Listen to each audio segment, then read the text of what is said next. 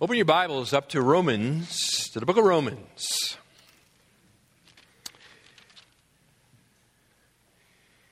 Eight years ago, boy, time flies. 8 years ago, we began a journey through the book of Romans together.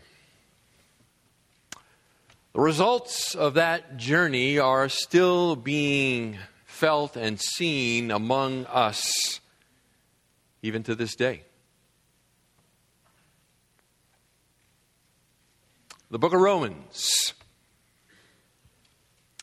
contains the most complete, the most comprehensive explanation, presentation of the saving gospel of Jesus Christ that can be found anywhere in the Word of God. It is a significant book. It is the gospel, as Paul laboriously and in detail explains here in the book of Romans, that is the power of God for salvation to everyone who believes, to the Jew first, and also to the Gentile. In Romans, Paul slowly, methodically unfolds what he calls the depth of the riches of the wisdom and knowledge of God. And along with him, we can affirm that God's judgments are unsearchable and his ways unfathomable. The book of Romans. One of the enduring results of our study of the book of Romans, a study that took us, I believe, about 4.5 years as a church, was that we came to a newfound understanding of God's heart for the Jewish people. It was because of our study together of the book of Romans that we came to see in a new and significant way that God loves the Jewish people. Deuteronomy chapter 7, beginning in verse 6, Moses writes, "For you are a holy people to the Lord your God.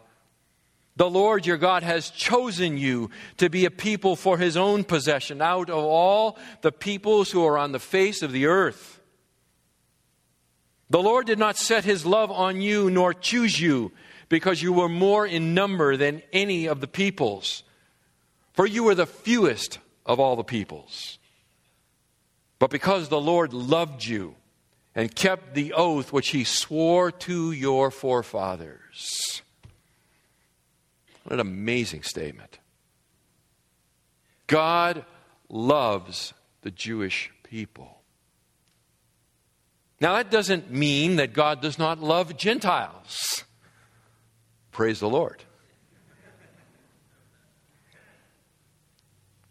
But for reasons that reside in the mind of God, he chose for himself and called to himself the nation of Israel. He birthed them out of the womb of Egypt, unheard of, and called them to himself to be a kingdom of priests. A kingdom of priests. That through them God would display his glory, the wonders of his redemption to a universe that looks on in awe and wonder. Beloved, it is to Israel as a continuing possession, the Apostle Paul writes in Romans 9, that belongs the adoption as sons, and the glory, and the covenants, and the giving of the law, and the temple service, and the promises, whose are the fathers, and from whom is the Christ, according to the flesh, who is over all God, blessed forever. It remains the continuing possession of God's people these incredible blessings. Incredible blessings. But for the majority of the people of Israel, they do not experience the reality of these blessings. The sad history of the nation of Israel, the people of God, so vividly proves she has been disobedient and hard-hearted. She has repeatedly rejected her God, turned to idols.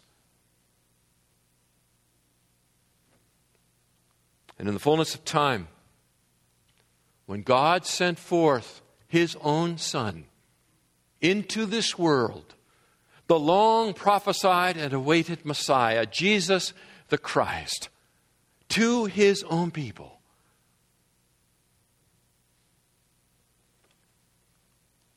they rejected Him. They turned away.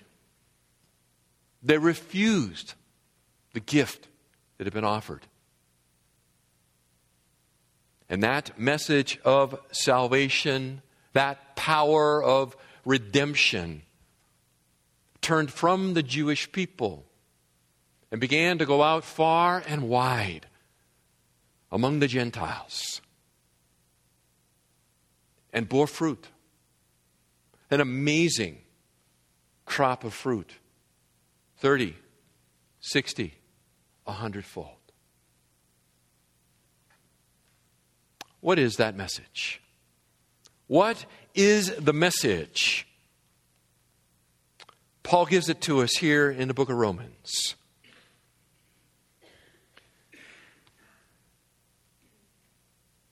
Let me review it for you quickly. And it'll have to be quick. But to be reminded. Paul begins with this message of redemption in chapter 1 of this great book, beginning in verse 18, where he details man's deep, dark descent into sin.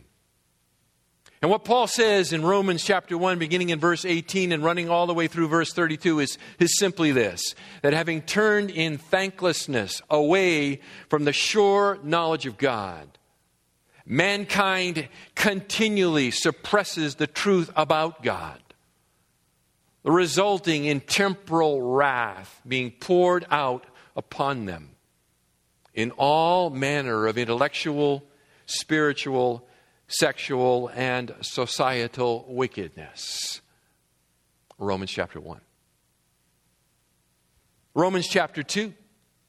Paul says, all who make moral judgments demonstrate the existence of a transcendent moral code which they do not keep. Every act of moral condemnation is an act of self-condemnation.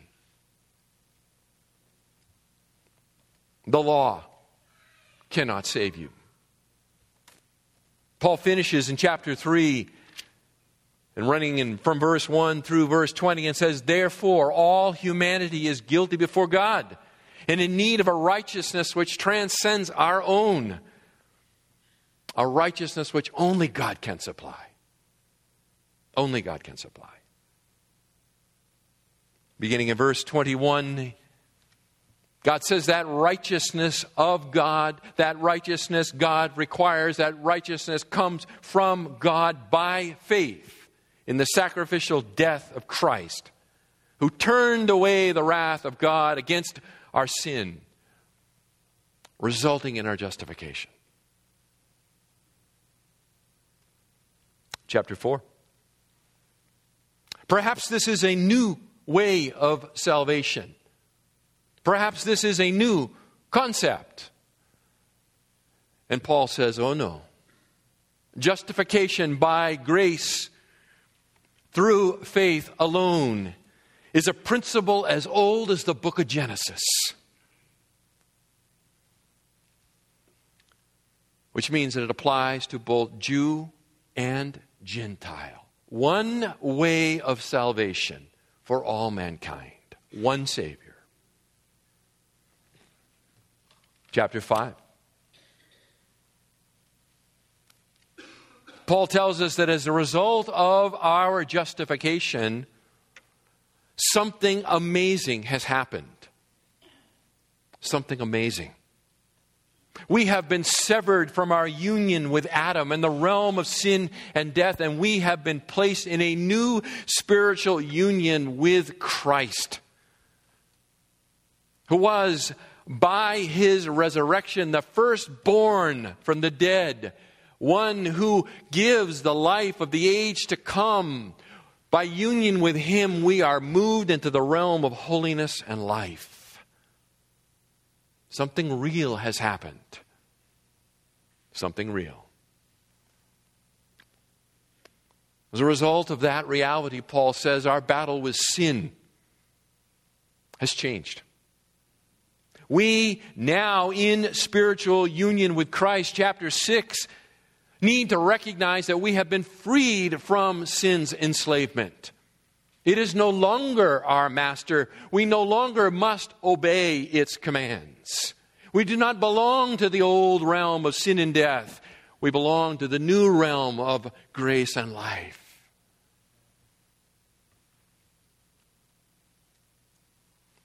Therefore, chapter 7, recognize this, believer. The law cannot sanctify you. One can never be made right before God by the keeping of rules and regulations. One cannot battle the flesh and its residual sinful desires and proclivities by rule keeping. To place oneself under the law is to live a life of frustration and despair. Instead, chapter 8, there is now no condemnation for those who are in Christ Jesus. We, as the children of God, are being led by the Spirit of God, Paul says, chapter 8. It is the Spirit of God himself who guarantees our union with Christ. Paul finishes this great section in verse 38. He says, "For I am convinced that neither death, nor life, nor angels, nor principalities, nor things present, nor things to come, nor powers, nor height, nor depth, nor any other created thing will be able to separate us from the love of God, which is in Christ Jesus our Lord." Hallelujah! Hallelujah!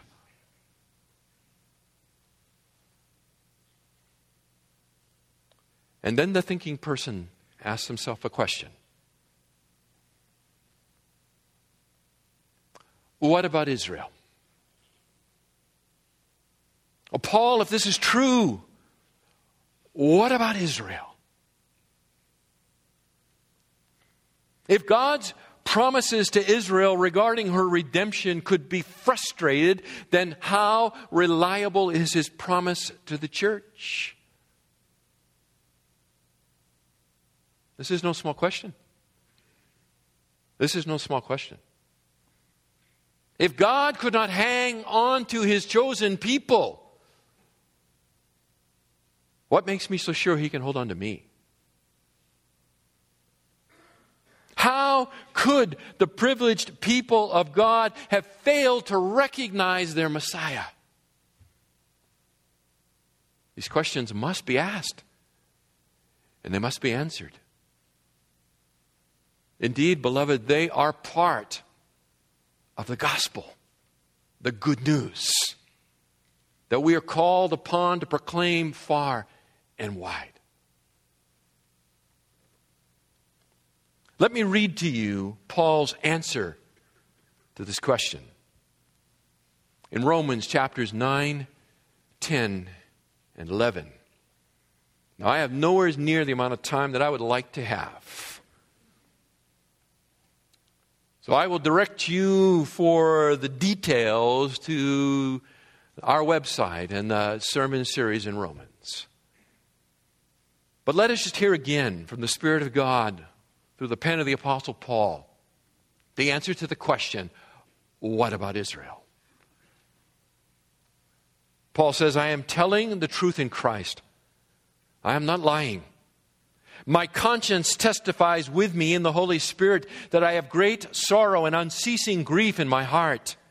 For I could wish that I myself were accursed, separated from Christ for the sake of my brethren, my kinsmen, according to the flesh, who are the Israelites, to whom belongs the adoption as sons, and the glory, and the covenants, and the giving of the law, and the temple service, and the promises, whose are the fathers, and from whom is the Christ, according to the flesh, who is over all, God blessed forever. Amen. But it is not as though the word of God has failed. For they are not all Israel who are descended from Israel, nor are they all children, because they are Abraham's descendants. But through Isaac your descendants will be named. That is, it is not the children of the flesh who are the children of God, but the children of the promise are regarded as descendants. For this is the word of promise. At this time I will come, and Sarah shall have a son. And not only this, but there was Rebekah also, when she had conceived twins by one man, our father Isaac. For though the twins were not yet born and had not done anything good or bad, so that God's purpose according to his choice would stand, not because of works, but because of him who calls, it was said to her, the older will serve the younger. Just as it is written, Jacob I loved, but Esau I hated. What shall we say then? There is no injustice with God, is there? May it never be. For he says to Moses, I will have mercy on whom I have mercy, and I will have compassion on whom I have compassion. So then it does not depend on the man who wills or the man who runs, but on God who has mercy. For the scripture says to Pharaoh, for this very purpose I raised you up, to demonstrate my power in you, and that my name might be proclaimed throughout the whole earth. So then, he has mercy on whom he desires, and he hardens whom he desires. Well, you will say to me then, why does he still find fault? For who resists his will? On the contrary, who are you, O man, who answers back to God? The thing molded will not say to the molder, why did you make me like this, will it? Or does not the potter have a right over the clay to make from the same lump one vessel for honorable use and another for common use? What if God, although willing to demonstrate his wrath and to make his power known, endured with much patience vessels of wrath prepared for destruction? And he did so to make known the riches of his glory upon vessels of mercy, which he prepared beforehand for glory. Even us, whom he also called, not from among Jews only, but also from among Gentiles. As he says also in Hosea, I will call those who were not my people, and her who was not beloved, beloved. And it shall be that in the place where it was said to them, you are not my people, there they shall be called sons of the living God. Isaiah cries out concerning Israel. Though the number of the sons of Israel be like the sand of the sea, it is the remnant that will be saved. For the Lord will execute his word on the earth thoroughly and quickly. And just as Isaiah foretold, unless the Lord of Sabaoth had left to us a posterity, we would have become like Sodom and would have resembled Gomorrah. What shall we say then? The Gentiles who did not pursue righteousness attained righteousness, even the righteousness which is by faith. But Israel, pursuing a law of righteousness, did not arrive at that law. Why? Because they did not pursue it by faith, but as though it were by works. They stumbled over the stumbling stone, just as it is written, behold, I lay in Zion a stone of stumbling and a rock of offense, and he who believes in him will not be disappointed. Brethren, my heart's desire and my prayer to God for them is for their salvation. For I testify about them that they have a zeal for God, but not in accordance with knowledge. For not knowing about God's righteousness and seeking to establish their own, they did not subject themselves to the righteousness of God. For Christ is the end of the law for righteousness to everyone who believes. For Moses writes that the man who practices the righteousness which is based on law shall live by that righteousness. But the righteousness based on faith speaks as follows. Do not say in your heart, who will ascend into heaven, that is, to bring Christ down, or who will descend into the abyss, that is, to bring Christ up from the dead. But what does it say? The word is near you, in your mouth and in your heart. That is the word of faith which we are preaching.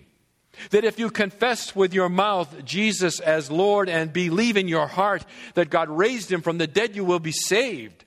For with the heart a person believes, resulting in righteousness, and with the mouth he confesses, resulting in salvation. For the Scripture says, whoever believes in him will not be disappointed.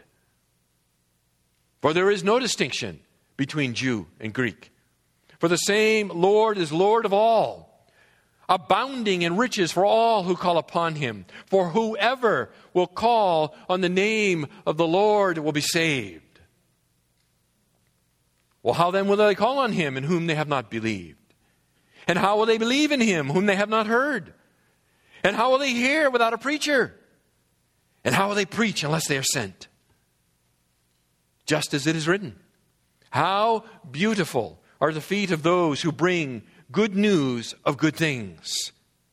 However, they did not all heed the good news. For Isaiah says, Lord, who has believed our report? So faith comes from hearing, and hearing by the word of Christ. But I say, surely they have never heard, have they? Indeed, they have. Their voice has gone out into all the earth, and their words to the ends of the world.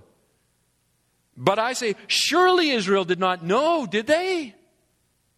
First, Moses says, I will make you jealous by that which is not a nation. By a nation without understanding, I will anger you. And Isaiah is very bold and says, I was found by those who did not seek me. I became manifest to those who did not ask for me. But as for Israel, he says, all the day long I have stretched out my hands to a disobedient and obstinate people. I say then, God has not rejected his people, has he? May it never be. For I too am an Israelite, a descendant of Abraham, of the tribe of Benjamin. God has not rejected his people whom he foreknew. Or do you not know what the Scripture says in the passage about Elijah, how he pleads with God against Israel? Lord, they have killed your prophets, they have torn down your altars, and I alone am left, and they are seeking my life. But what is the divine response to him? I have kept for myself 7,000 men who have not bowed the knee to Baal. In the same way, then, there has also come to be at the present time a remnant according to God's gracious choice. But if it is by grace, it is no longer on the basis of works. Otherwise, grace is no longer grace. What then? What Israel is seeking, it has not obtained. But those who were chosen obtained it, and the rest were hardened. Just as it is written, God gave them a spirit of stupor, eyes to see not and ears to hear not, down to this very day. And David says, let their table become a snare and a trap and a stumbling block and a retribution to them. Let their eyes be darkened to see not and bend their backs forever. I say then, they did not stumble so as to fall, did they? May it never be. But by their transgression, salvation has come to the Gentiles to make them jealous. Now, if their transgression is riches for the world and their failure is riches for the Gentiles, how much more will their fulfillment be? But I am speaking to you who are Gentiles.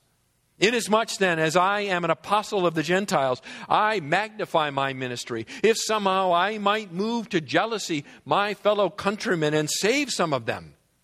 For if their rejection is the reconciliation of the world, what will their acceptance be but life from the dead? The first piece of dough is holy, the lump is also. And if the root is holy, the branches are too. But if some of the branches were broken off, and you, being a wild olive, were grafted in among them and became partaker with them of the rich root of the olive tree, do not be arrogant toward the branches. But if you are arrogant, remember that it is not you who supports the root, but the root supports you. Well, you will say then, branches were broken off so that I might be grafted in. Quite right. They were broken off for their unbelief. But you stand by your faith. Do not be conceited, but fear. For if God did not spare the natural branches, He will not spare you either. Behold then the kindness and severity of God. To those who fell, severity. But to you, God's kindness, if you continue in His kindness. Otherwise, you also will be cut off. And they also, if they do not continue in their unbelief, will be grafted in, for God is able to graft them in again. For if you are cut off from what is by nature a wild olive tree, and were grafted contrary to nature into a cultivated olive tree, how much more will these, who are the natural branches, be grafted into their own olive tree? For I do not want you, brethren, to be uninformed of this mystery, so that you will not be wise in your own estimation, that a partial hardening has happened to Israel until the fullness of the Gentiles has come in. And so all Israel will be saved, just as it is written, the deliverer will come from Zion. He will remove ungodliness from Jacob. This is my covenant with them when I take away their sins. From the standpoint of the gospel, they are enemies for your sake. But from the standpoint of God's choice, they are beloved for the sake of the fathers. For the gifts and the calling of God are irrevocable. For just as you once were disobedient to God, but now have been shown mercy because of their disobedience, so these also now have been disobedient, that because of the mercy shown to you, they also may now be shown mercy. For God has shut up all in disobedience, so that He may show mercy to all. Oh, the depth of the riches, both of the wisdom and knowledge of God. How unsearchable are His judgments and unfathomable His ways. For who has known the mind of the Lord? Who became His counselor? Or who has first given to Him that it might be paid back to Him again? For from Him and through Him and to Him are all things. To Him be the glory forever. Amen.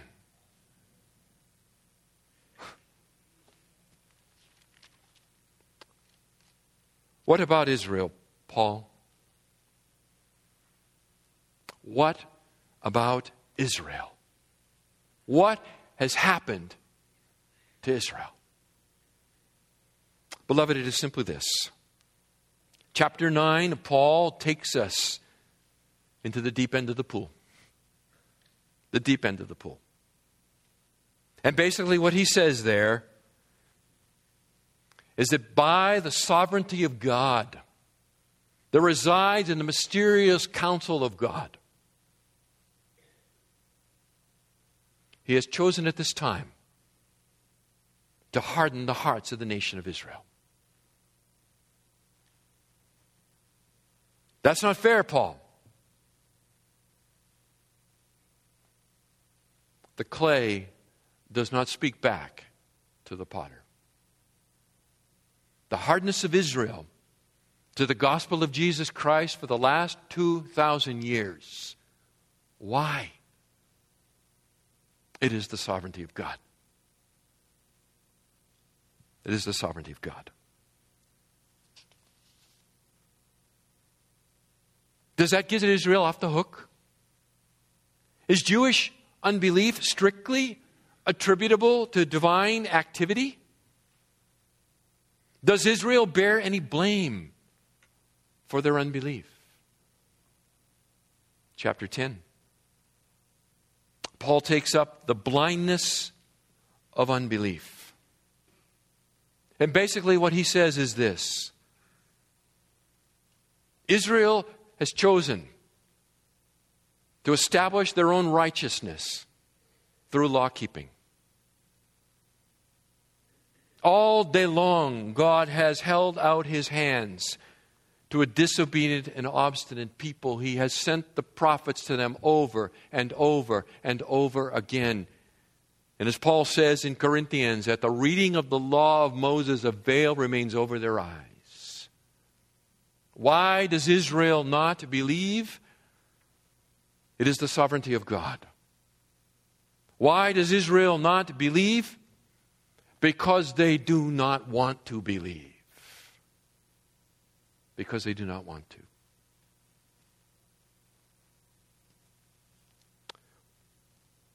Well, Paul, does that mean God is permanently done with his chosen people?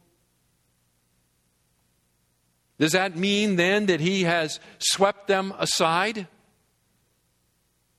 Does that mean that all the promises made to the fathers, to Abraham and beyond, have somehow been revoked? Somehow transferred to the church? Has God cast aside Israel? Is there a future for God's chosen people?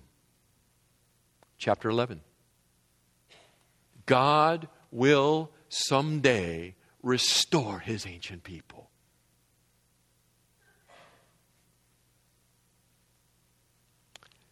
Yes, they are in hardness and unbelief, but it will not always be that way. It will not always be that way. When God is done with the times of the Gentiles, when the fullness of the Gentiles has come, when God has accomplished among the Gentile nations his sovereign plan for them, he will turn his attention again to his ancient people. And through a time of terrible persecution, when she has nowhere to turn, no friends left in the world,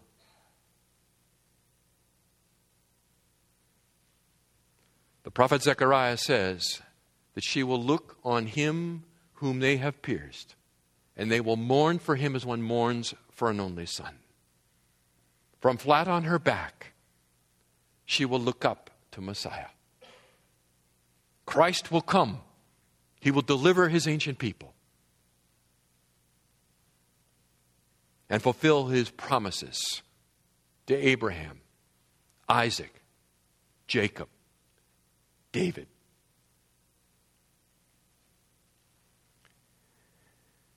Here we are, beloved, between the ages,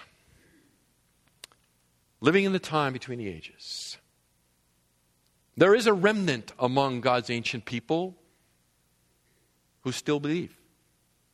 The gospel still finds fertile soil, not in large numbers, but it still finds fertile soil. And each day that passes draws us closer to that great day when God will redeem his ancient people en masse.